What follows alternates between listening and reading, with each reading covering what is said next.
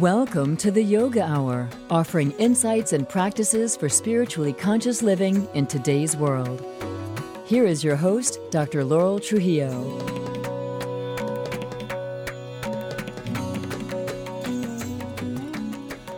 Welcome to the Yoga Hour, where we talk about yoga in all its depth and breadth as a path to spiritually conscious, fulfilled living in today's world. I'm Dr. Laurel Trujillo, host and producer of the show. Today, we're going to be discussing dharma. Dharma, right living, how to live fully awakened to our divine nature and to express it in all that we do. We will be discussing how the ancient teachings of yoga give us tools to live in a way that brings joy to our heart and peace to others and to the world. I'm very fortunate to be joined today by my teacher and the founder and spiritual director of the Yoga Hour, Yogacharya Ellen Grace O'Brian. Yogacharya O'Brian is an acclaimed teacher, award-winning author, and minister who has served seekers of spiritual enlightenment from all walks of life for over 30 years. She has published several books and audio programs about meditation, mindfulness, and spiritual living. She offers a refreshing and authentic voice that makes timeless wisdom accessible to the modern mind. As a teacher in the tradition of Kriya Yoga, Yogacharya O'Brian serves people from all faith backgrounds who are seeking what is known as self or God realization or awakening. She's the spiritual director of the Center for Spiritual Enlightenment, a meditation center in San Jose, California, as well as the founder of this podcast. Welcome back to the Yoga Hour, Yogacharya O'Brian. I'm really delighted you could join me today on the show. Thanks, Dr. Trujillo. It's wonderful to be here, and hello to all of our Yoga Hour subscribers and listeners. I'm happy to be with you as well. Before we begin our dialogue about Dharma, let's start as we mean to go on. Let's start with a yoga moment, a moment of being fully present right here and right now.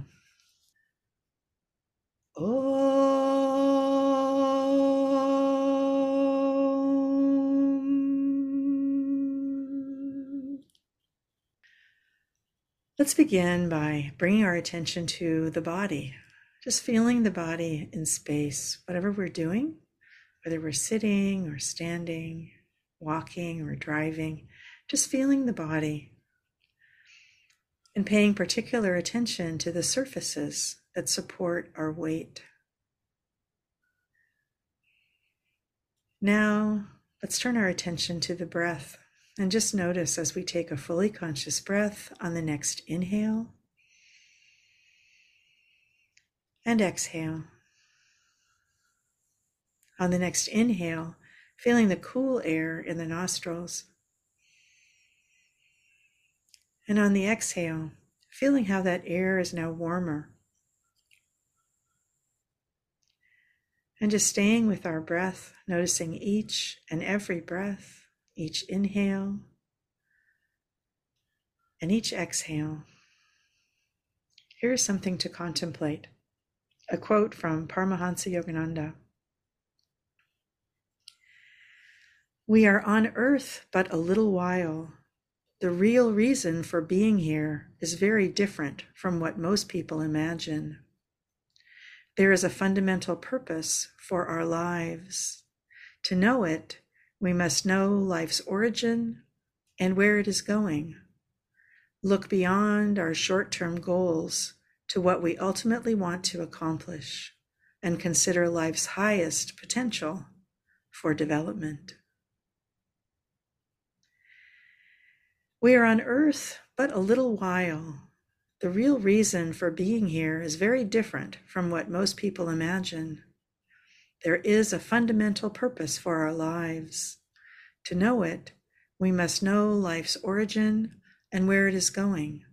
Look beyond our short-term goals to what we ultimately want to accomplish and consider life's highest potential for development.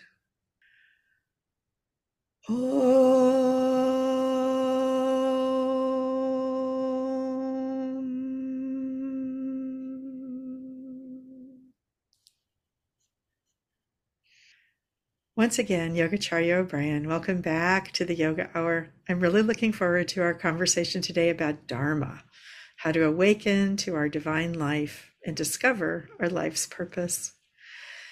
In today's world, dharma is one of a number of Sanskrit terms that are used in everyday language, but people may not be familiar with the true meaning of these words. So let's start there. Would you define the Sanskrit word dharma for us? Sure.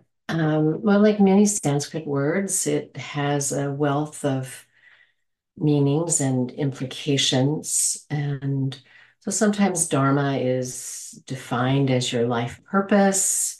Broadly, it is defined as the way of righteousness, meaning the highest way to live in harmony with the divine order. It can refer to um, law, meaning order. It could be religious law, ethical law. That all is dharma. And in the Sanskrit dictionary put together by John Grimes, there's a lovely way of describing it. He says, literally, the word dharma means what holds together. Mm. Thus, it is the basis of all order, whether social or moral. And as an ethical or moral value, it is instrumental to liberation or ultimate freedom, because this has to do with being in harmony with the divine order rather than leading an egocentric life. So, Dharma is the fundamental order of life. And it is also living our dharma, then is living that highest purpose of how we come into the way of righteousness, the way, capital W, in our own life, and act in cooperation with the infinite. We can discover that life is orderly, it has a plan, it has a purpose, it is intelligent. And we are designed to learn how to cooperate with that. And our freedom and happiness is tied up with that, is connected with that. The closer we are to our dharma, the closer we are to our freedom and our joy. So, from what you've said, that our freedom and happiness is tied up with dharma. It's not too much of a leap then to realize how important it is to know about dharma and to try to follow the path of dharmic living. But did you want to say a little bit more about that? Sure, we can think of dharmic living as living in the highest way. And by that, I mean learning. My teacher used to say, you can, there's a there's an enlivening power that is running the universe, and you can learn how to cooperate with it. So living a dharmic life is learning how the universe works, learning what the laws of nature are, but also learning about spiritual law, like how we align our thoughts, our speech, and our action with this divine order that moves everything in the direction of fulfillment of its purpose. So, people want to know. That's one of the big questions we have. What is my purpose? What am I doing here? What should I do with my life? And ultimately, I think it's not even so much about what we do, but it is who we are and who we are becoming, that has to do with our responsibilities, the qualities of our being, of our nature, and our dreams, and we can say our soul inclinations. How does all of that come together to be expressed? And sometimes people get confused about dharma and the way of righteousness, and they think outside of themselves, and they think, well, maybe I should be a monk or a nun, or, I should be a spiritual teacher or a life coach, or because they see that as a good vocation. But the work of dharma is finding out what are your responsibilities, where you are in your life, what your duties are, what your talents are, what your inclinations are, and again, and I mentioned what your soul dreams and visions are, yearnings, soul yearnings, all of that, is very particular to you. So let me back up and say, often it's helpful to understand that there are two levels of dharma. One is the ultimate, we're all here to wake up to what we are and as spiritual beings and to learn about the nature of life, the reality of God or spirit or consciousness, whatever you want to call it. We're here to awaken to that, to learn to cooperate with it. And then part of that second part of learning to cooperate with it is learning what is ours to do and to be. How in a sense God can be God in us, or how we can, sometimes I say, how we can be the growing edge of love in the world, that what is ours to do. And that's not an external thing. It's something that unfolds with us through time. Mm. So dharma is one of the four purusharthas, the four goals of life. The other three purusharthas are artha, prosperity, kama, or pleasure, and then moksha, or liberation. We could have made the entire conversation about these four goals of life, for sure. There's so much to say about them. But in particular, I wanted to focus on artha, which is the subject of your book, your delightful book, The Jewel of Abundance. And in The Jewel of Abundance, you mentioned that the two essential life streams, living with higher purpose, or dharma, and prosperity, or artha, merge.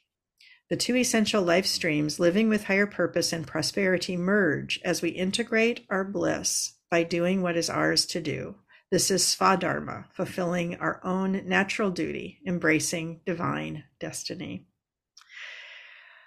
I thought this was a good point to look at a little bit further, this relationship between dharma and artha. So did you want to comment further about that? Well, I can just say that for me, it was like a breath of fresh air, when I discovered the Purusharthas, that these goals of life, as a student of yoga, I understood, that we're here to awaken spiritually. We're here to wake up and to live a spiritually conscious life. And I also understood that the highest goal of yoga, of Kriya Yoga practice, and the other avenues of yoga are about liberation, about finding freedom, freedom from ignorance in this lifetime. But the ones in the middle were new to me, which is artha, as you mentioned, learning how to have your needs met, how to prosper and to thrive, and also pleasure, how to experience happiness and joy and pleasure in life. So it never occurred to me that that could be part of the spiritual plan for life.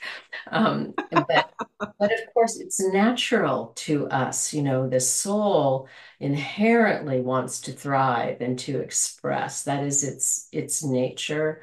That's what we're here for. Otherwise, why would we be here? But in terms of dharma, the critical piece is bringing together that desire, that soul desire to thrive and to express, and let it be guided by dharma, and let your prosperity support your purpose.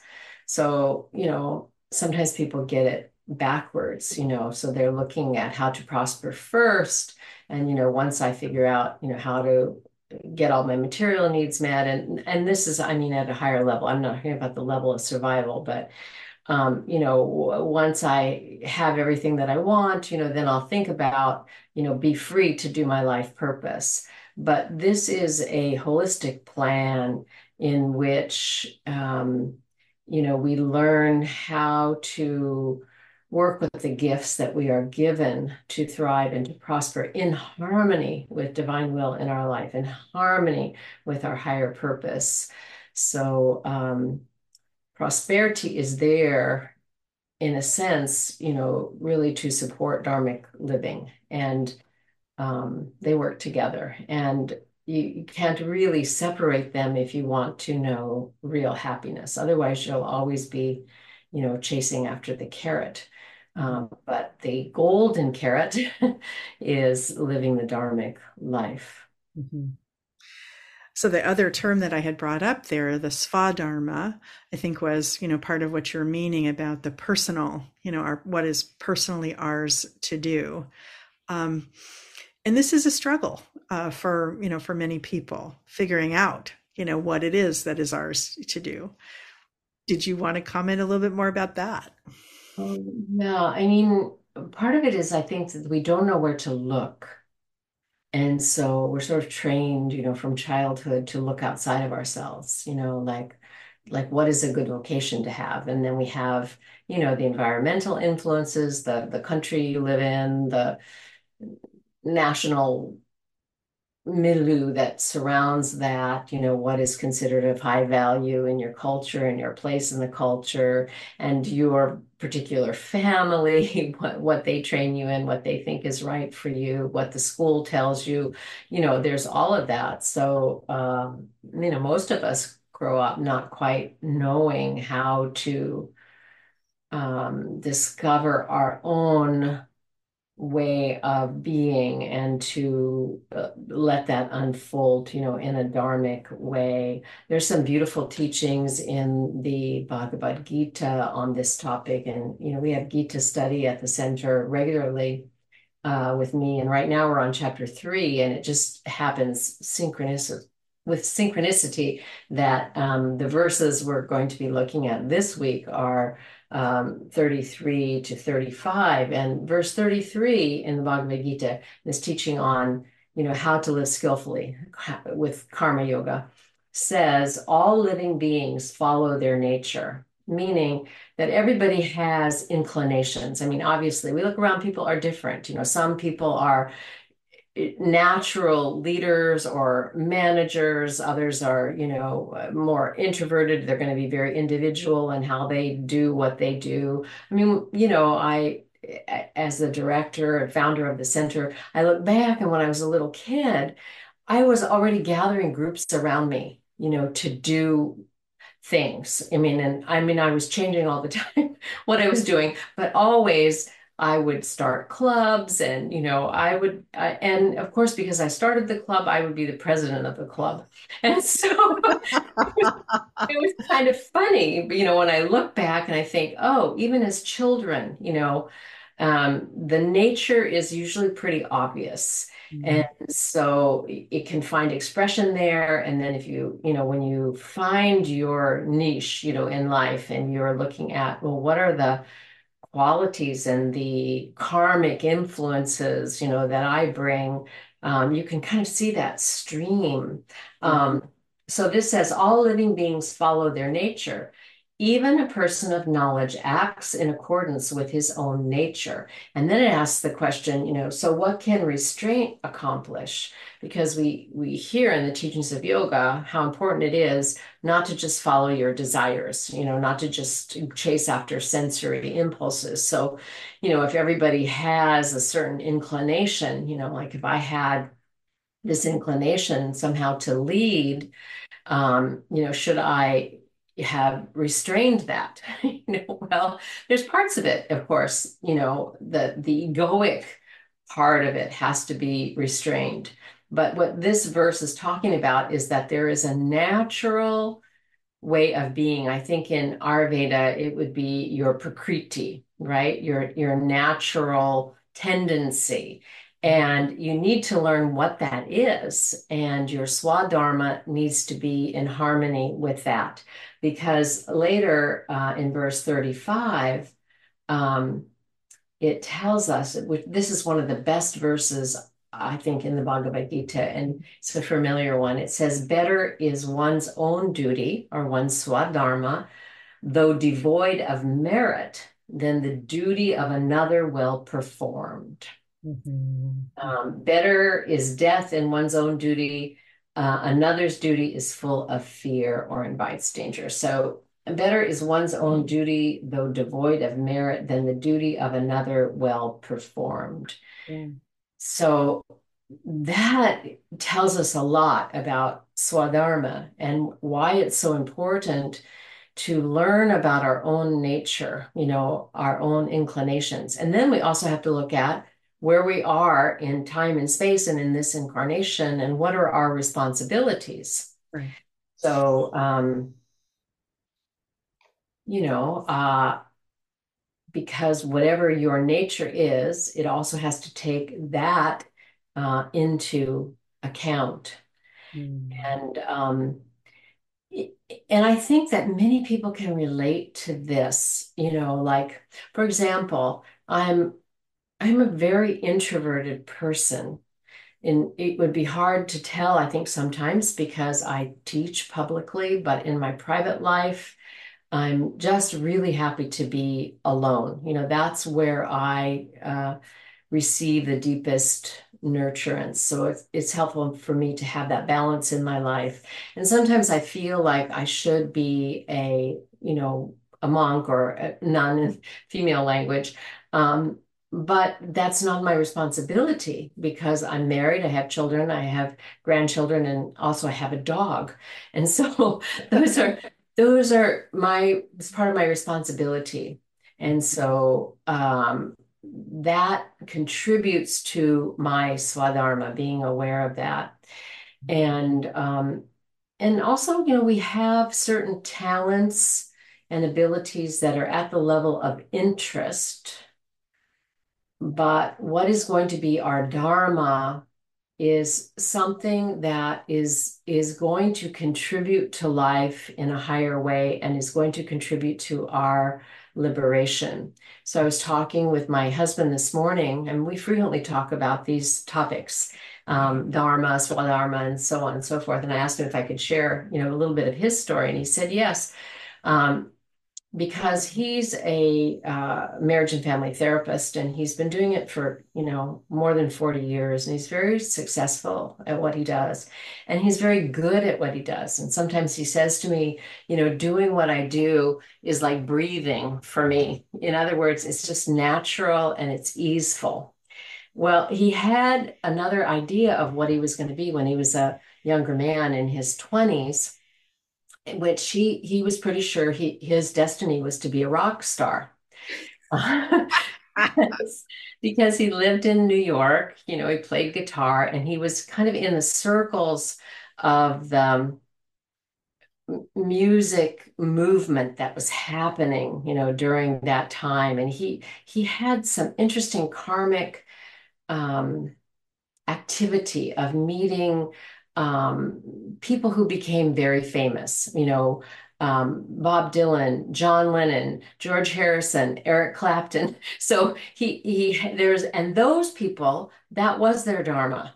They went on, to do that. He did not go on to do it. And he said, I loved the music and I still love it, but it's not like breathing for me. I'm very self-conscious. He says, I'm very self-conscious when I'm playing music. I don't feel at ease, being on a stage. And so I think sometimes people take their interests and they try to make their interests their dharma, but dharma is much bigger than that. Mm. Mm-hmm. In your book, Jewel of Abundance, you share some characteristics of our life's purpose. You describe them as the 7 marks of Svadharma. And I thought these were really interesting, and I wanted to include some of them in our conversation. Since there's 7, I won't do them all, but these are the ones that kind of struck me. You write, it contributes to the welfare of all, talking about Svadharma, these 7 marks of Svadharma. So it contributes to the welfare of all. It supports our maturity. Our purpose is in harmony with our inner disposition. It unfolds with grace.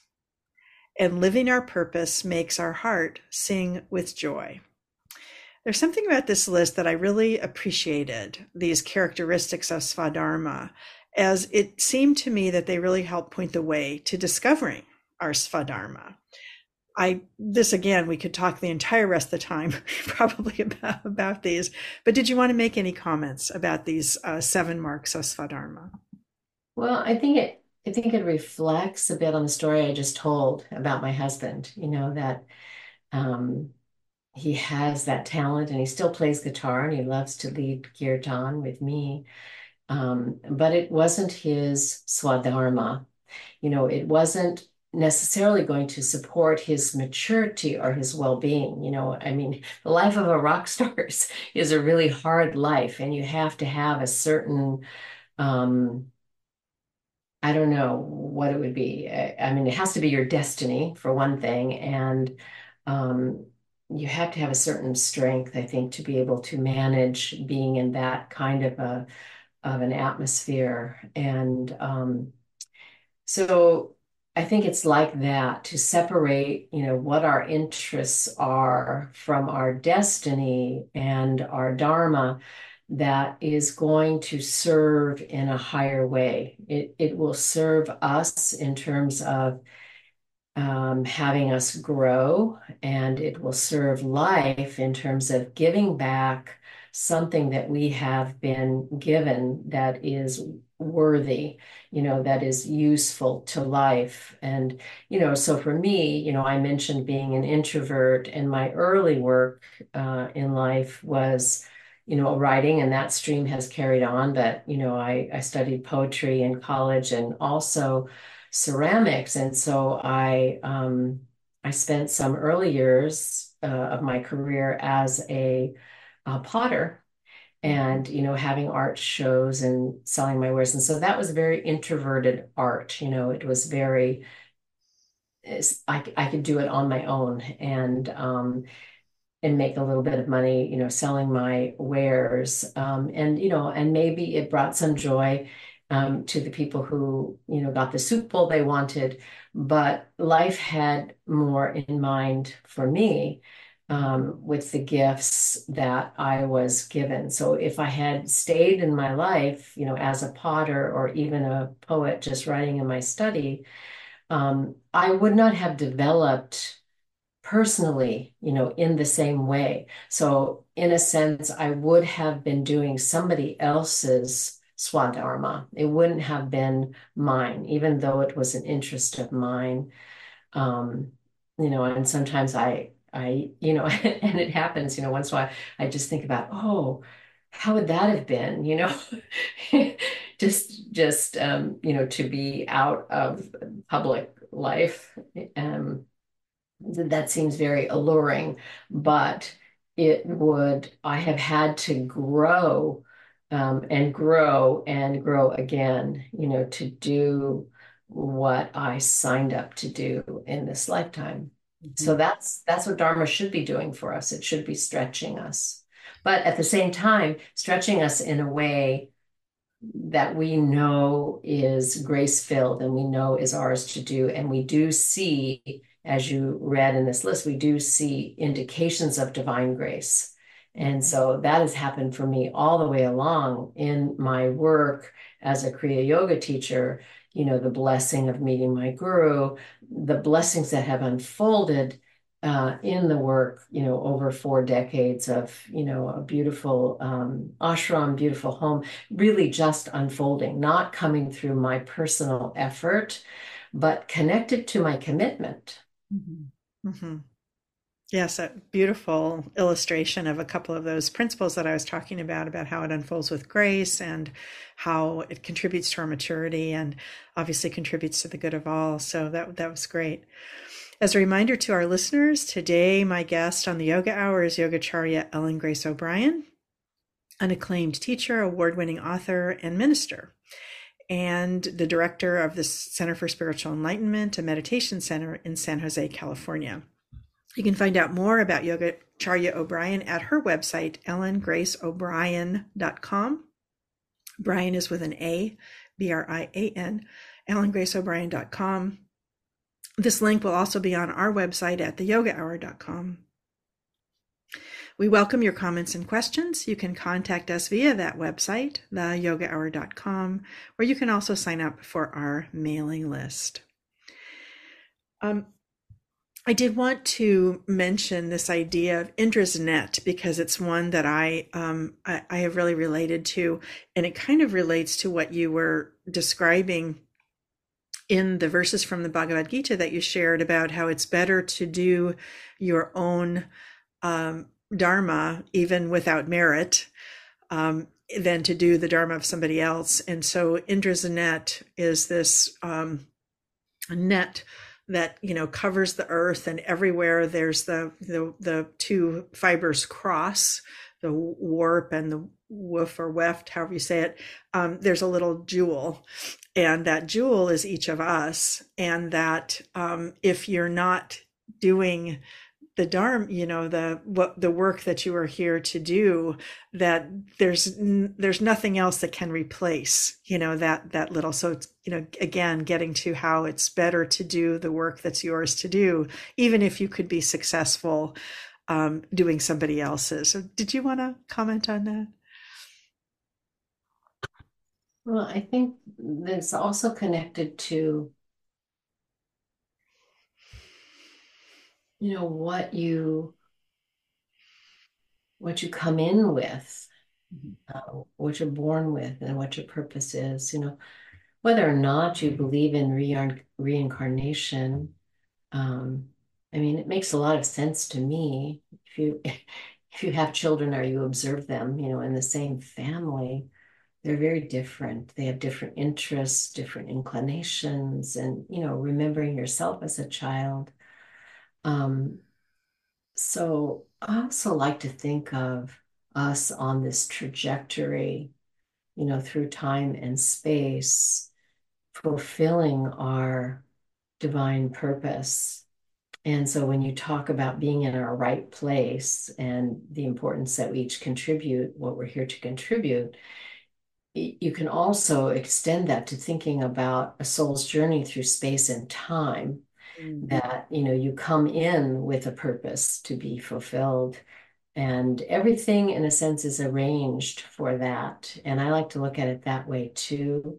um, when I train teachers in the Kriya Yoga tradition, I often tell them that you'll be surprised, when you look back, everything that you've done in your life, whether you feel it was a mistake, whether it was hard for you or something that you succeeded at, everything, what has happened to you, challenges you've been through, successes you've had, everything you will begin to see in the light of how God will use it or how Spirit will use it.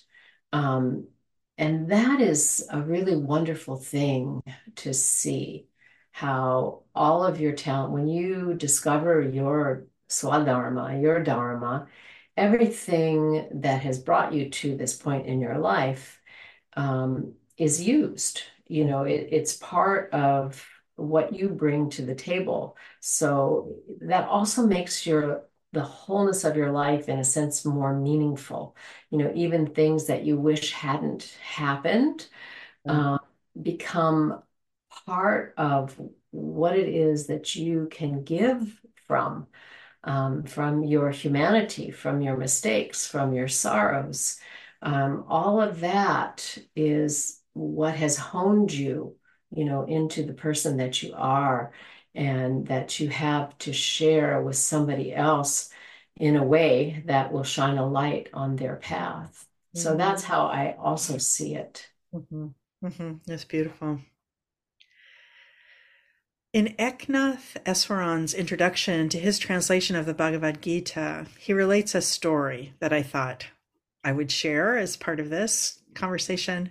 The story is: a sage seated beside the Ganges notices a scorpion that has fallen into the water. He reaches down and rescues it, only to be stung. Some time later, he looks down and sees the scorpion thrashing about in the water again. Once more he reaches down to rescue it, and once more he is stung.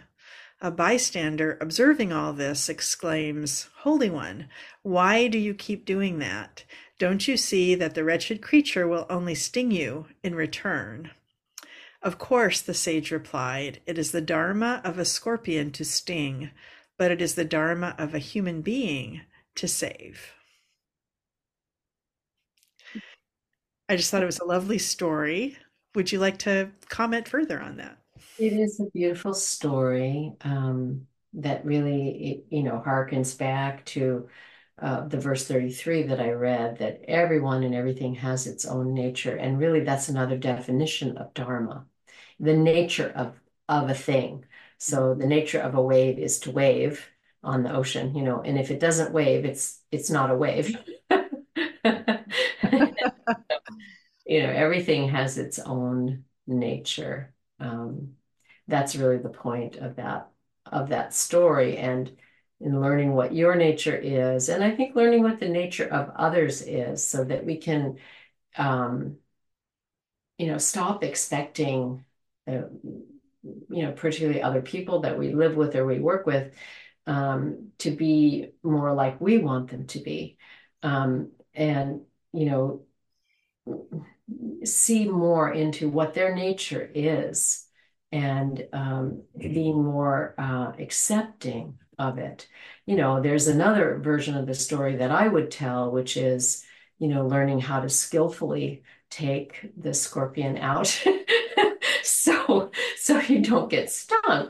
But that's not the point of the story. But if we were to continue the story, we might accept that, yes, that's what the scorpion's going to do. And so we learn how to take a little paper cup or, something to move the scorpion, and we don't keep going back and getting stung. So that's kind of a basic law in relationship.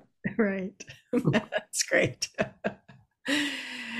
Eknath Eswaran goes on to share an ancient Sanskrit epigram, ahimsa paramo dharma, meaning the highest dharma is ahimsa, nonviolence, universal love for all living creatures. For every kind of violence is a violation of dharma, the fundamental law of the unity of life. As I was reflecting on this topic of conversation with you, this dharma, and we were preparing the list of questions I wanted to ask you, it was just striking me how dharma is just so important with so many of these, other yogic principles. In this case, ahimsa. In this case, one of the yamas, or restraints that deal with how we behave ethically in relationship with others. So would you say more about this relationship between ahimsa and dharma? Well, if you're cooperating with the fundamental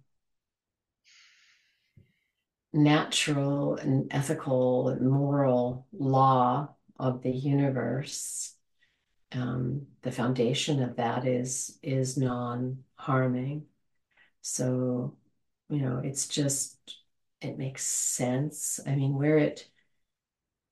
there are ways in which there are questions that arise, that have to do with, well, how about defending yourself or defending your country? Those things come in there too. And, and the scriptures are filled with stories about that to help illustrate, and the Bhagavad Gita being one, where Krishna is urging Arjuna to fight.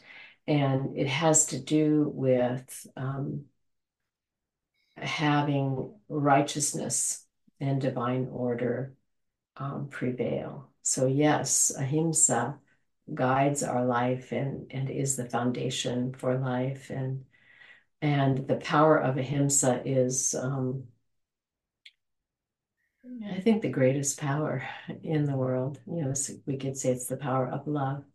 And, I have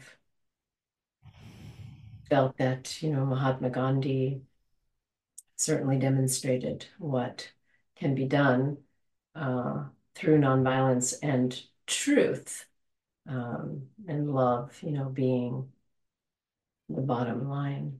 Mm-hmm. Mm-hmm. I was going to touch on that next, actually. Another of the yamas is truthfulness, these ethical principles that come directly out of the 8 limbs of yoga. The first limb is these yamas. So truthfulness, how does following our dharma, living a spiritually conscious life, relate to the practice of truthfulness?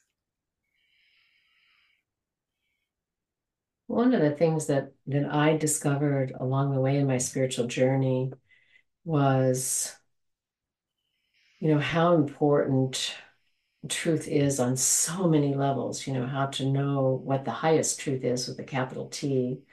And then that means, once you know that capital T, that life is consciousness expressing, God in expression, then your life, to be truthful, if you are an expression of that, has to be in harmony with that. So that's where we see the intersection of satya, of truthfulness and dharma.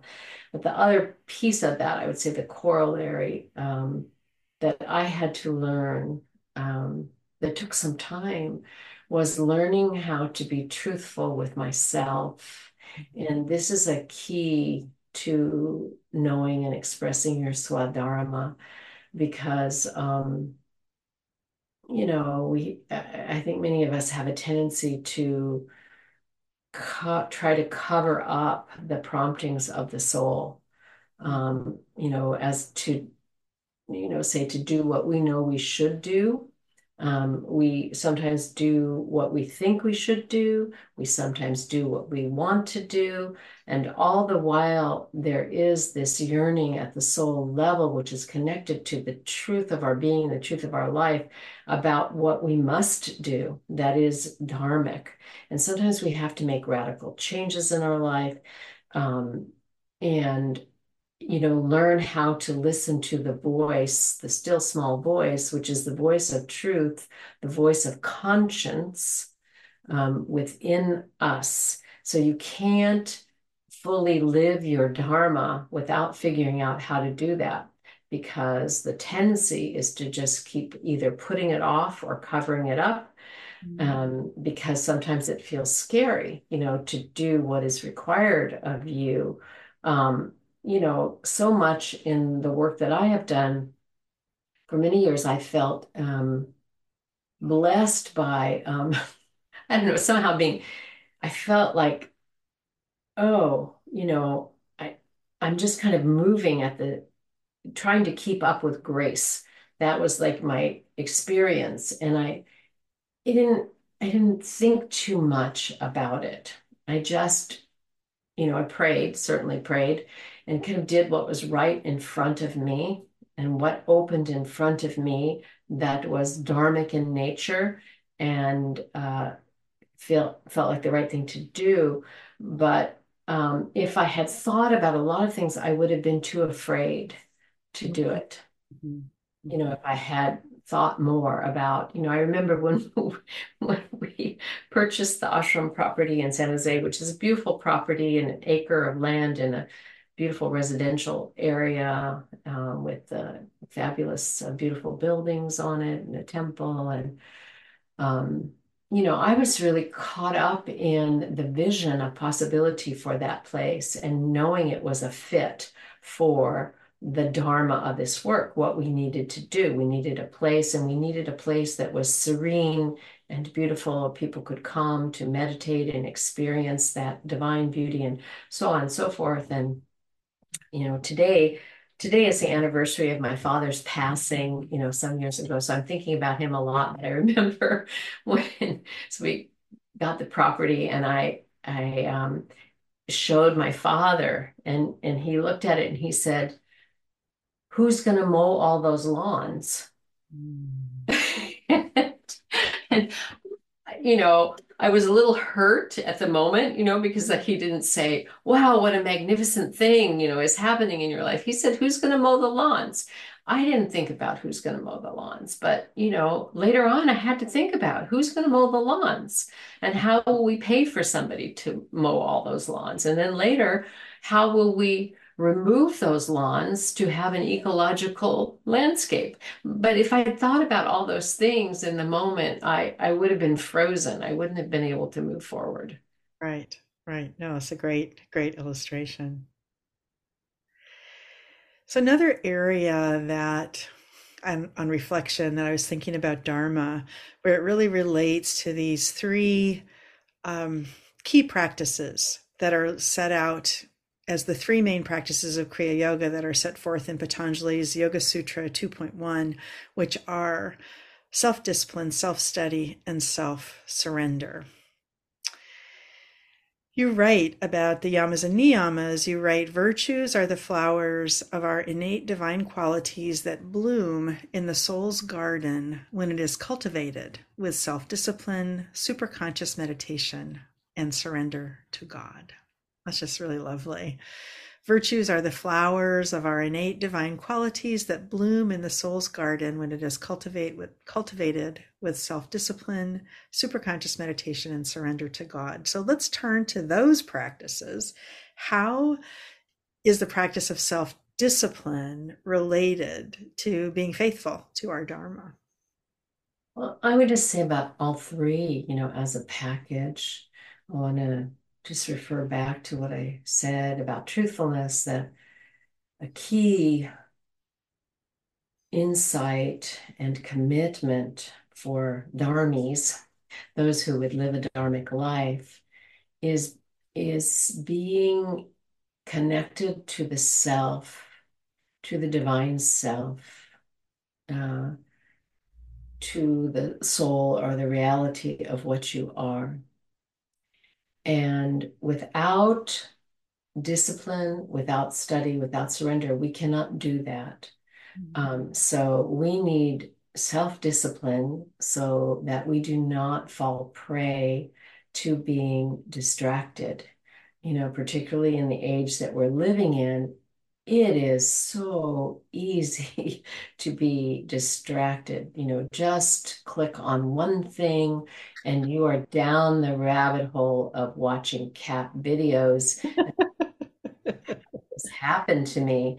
And what's the next one going to be like? So um, we need discipline. We need to discipline the mind, discipline the body so that we live a long and healthy life. And again, it's not, so it's like prospering in the body, being healthy in the body. It's not for the sake of the body as much as it is for the sake of dharma.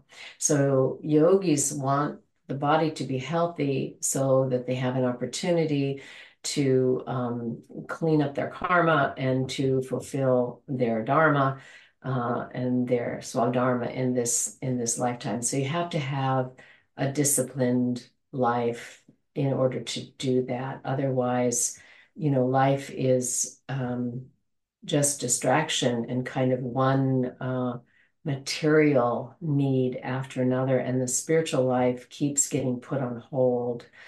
Tomorrow I will meditate, tomorrow I will study, and that just doesn't come. Mm-hmm. That's right. Tomorrow never quite gets here. No, I think that's really absolutely true. And those rabbit holes, I certainly have fallen down a few myself.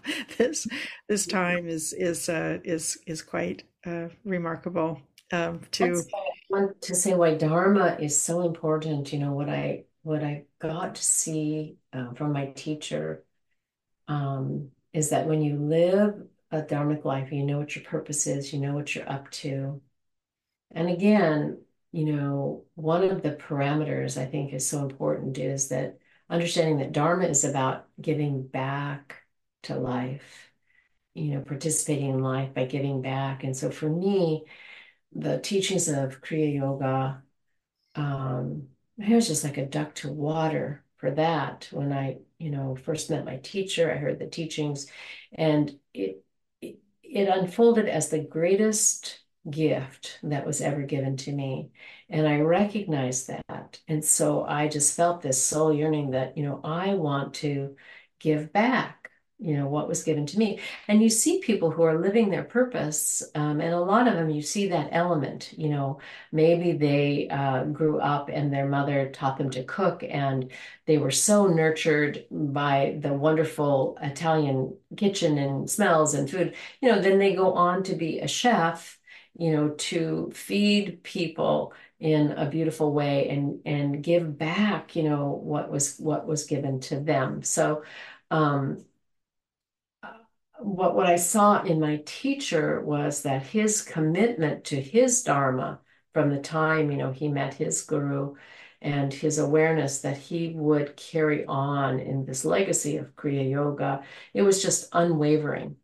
Mhm. And when we are like that with our dharma, it frees us from that bane of distraction because we don't have time for it.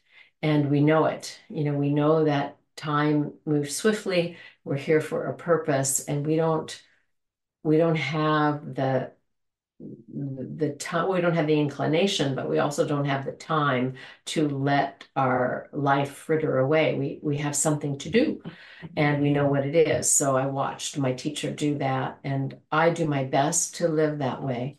And the more you're focused on your dharma, and again, your dharma is not just your vocation, it's not just something you do. Your dharma includes, your family and your responsibilities to your family and people that you work with, and so on. When you know what your dharma is, you can be about that. As Jesus said, being about your father's business, um, you're focused. And so that's part and probably the foundation of that self-discipline. Mm-hmm. Mm-hmm. One of the things that was most appealing to me about these teachings about Dharma is, yeah, I've been a meditator for a very, very long time.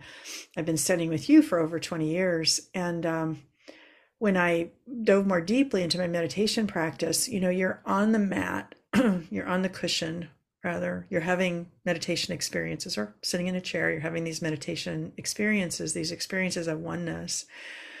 But if you're not living it in your life, it's kind of I don't know, it's like there's a jerky nature to it. It's like you go off and you're inconsistent with it, and then you come back, and there's just this way in which when you're trying to live a dharmic life, there's much more of a flow, where you're taking the deepest realizations that you've made in your meditation practice and trying to bring them into your life, and allowing them to really change you, I guess.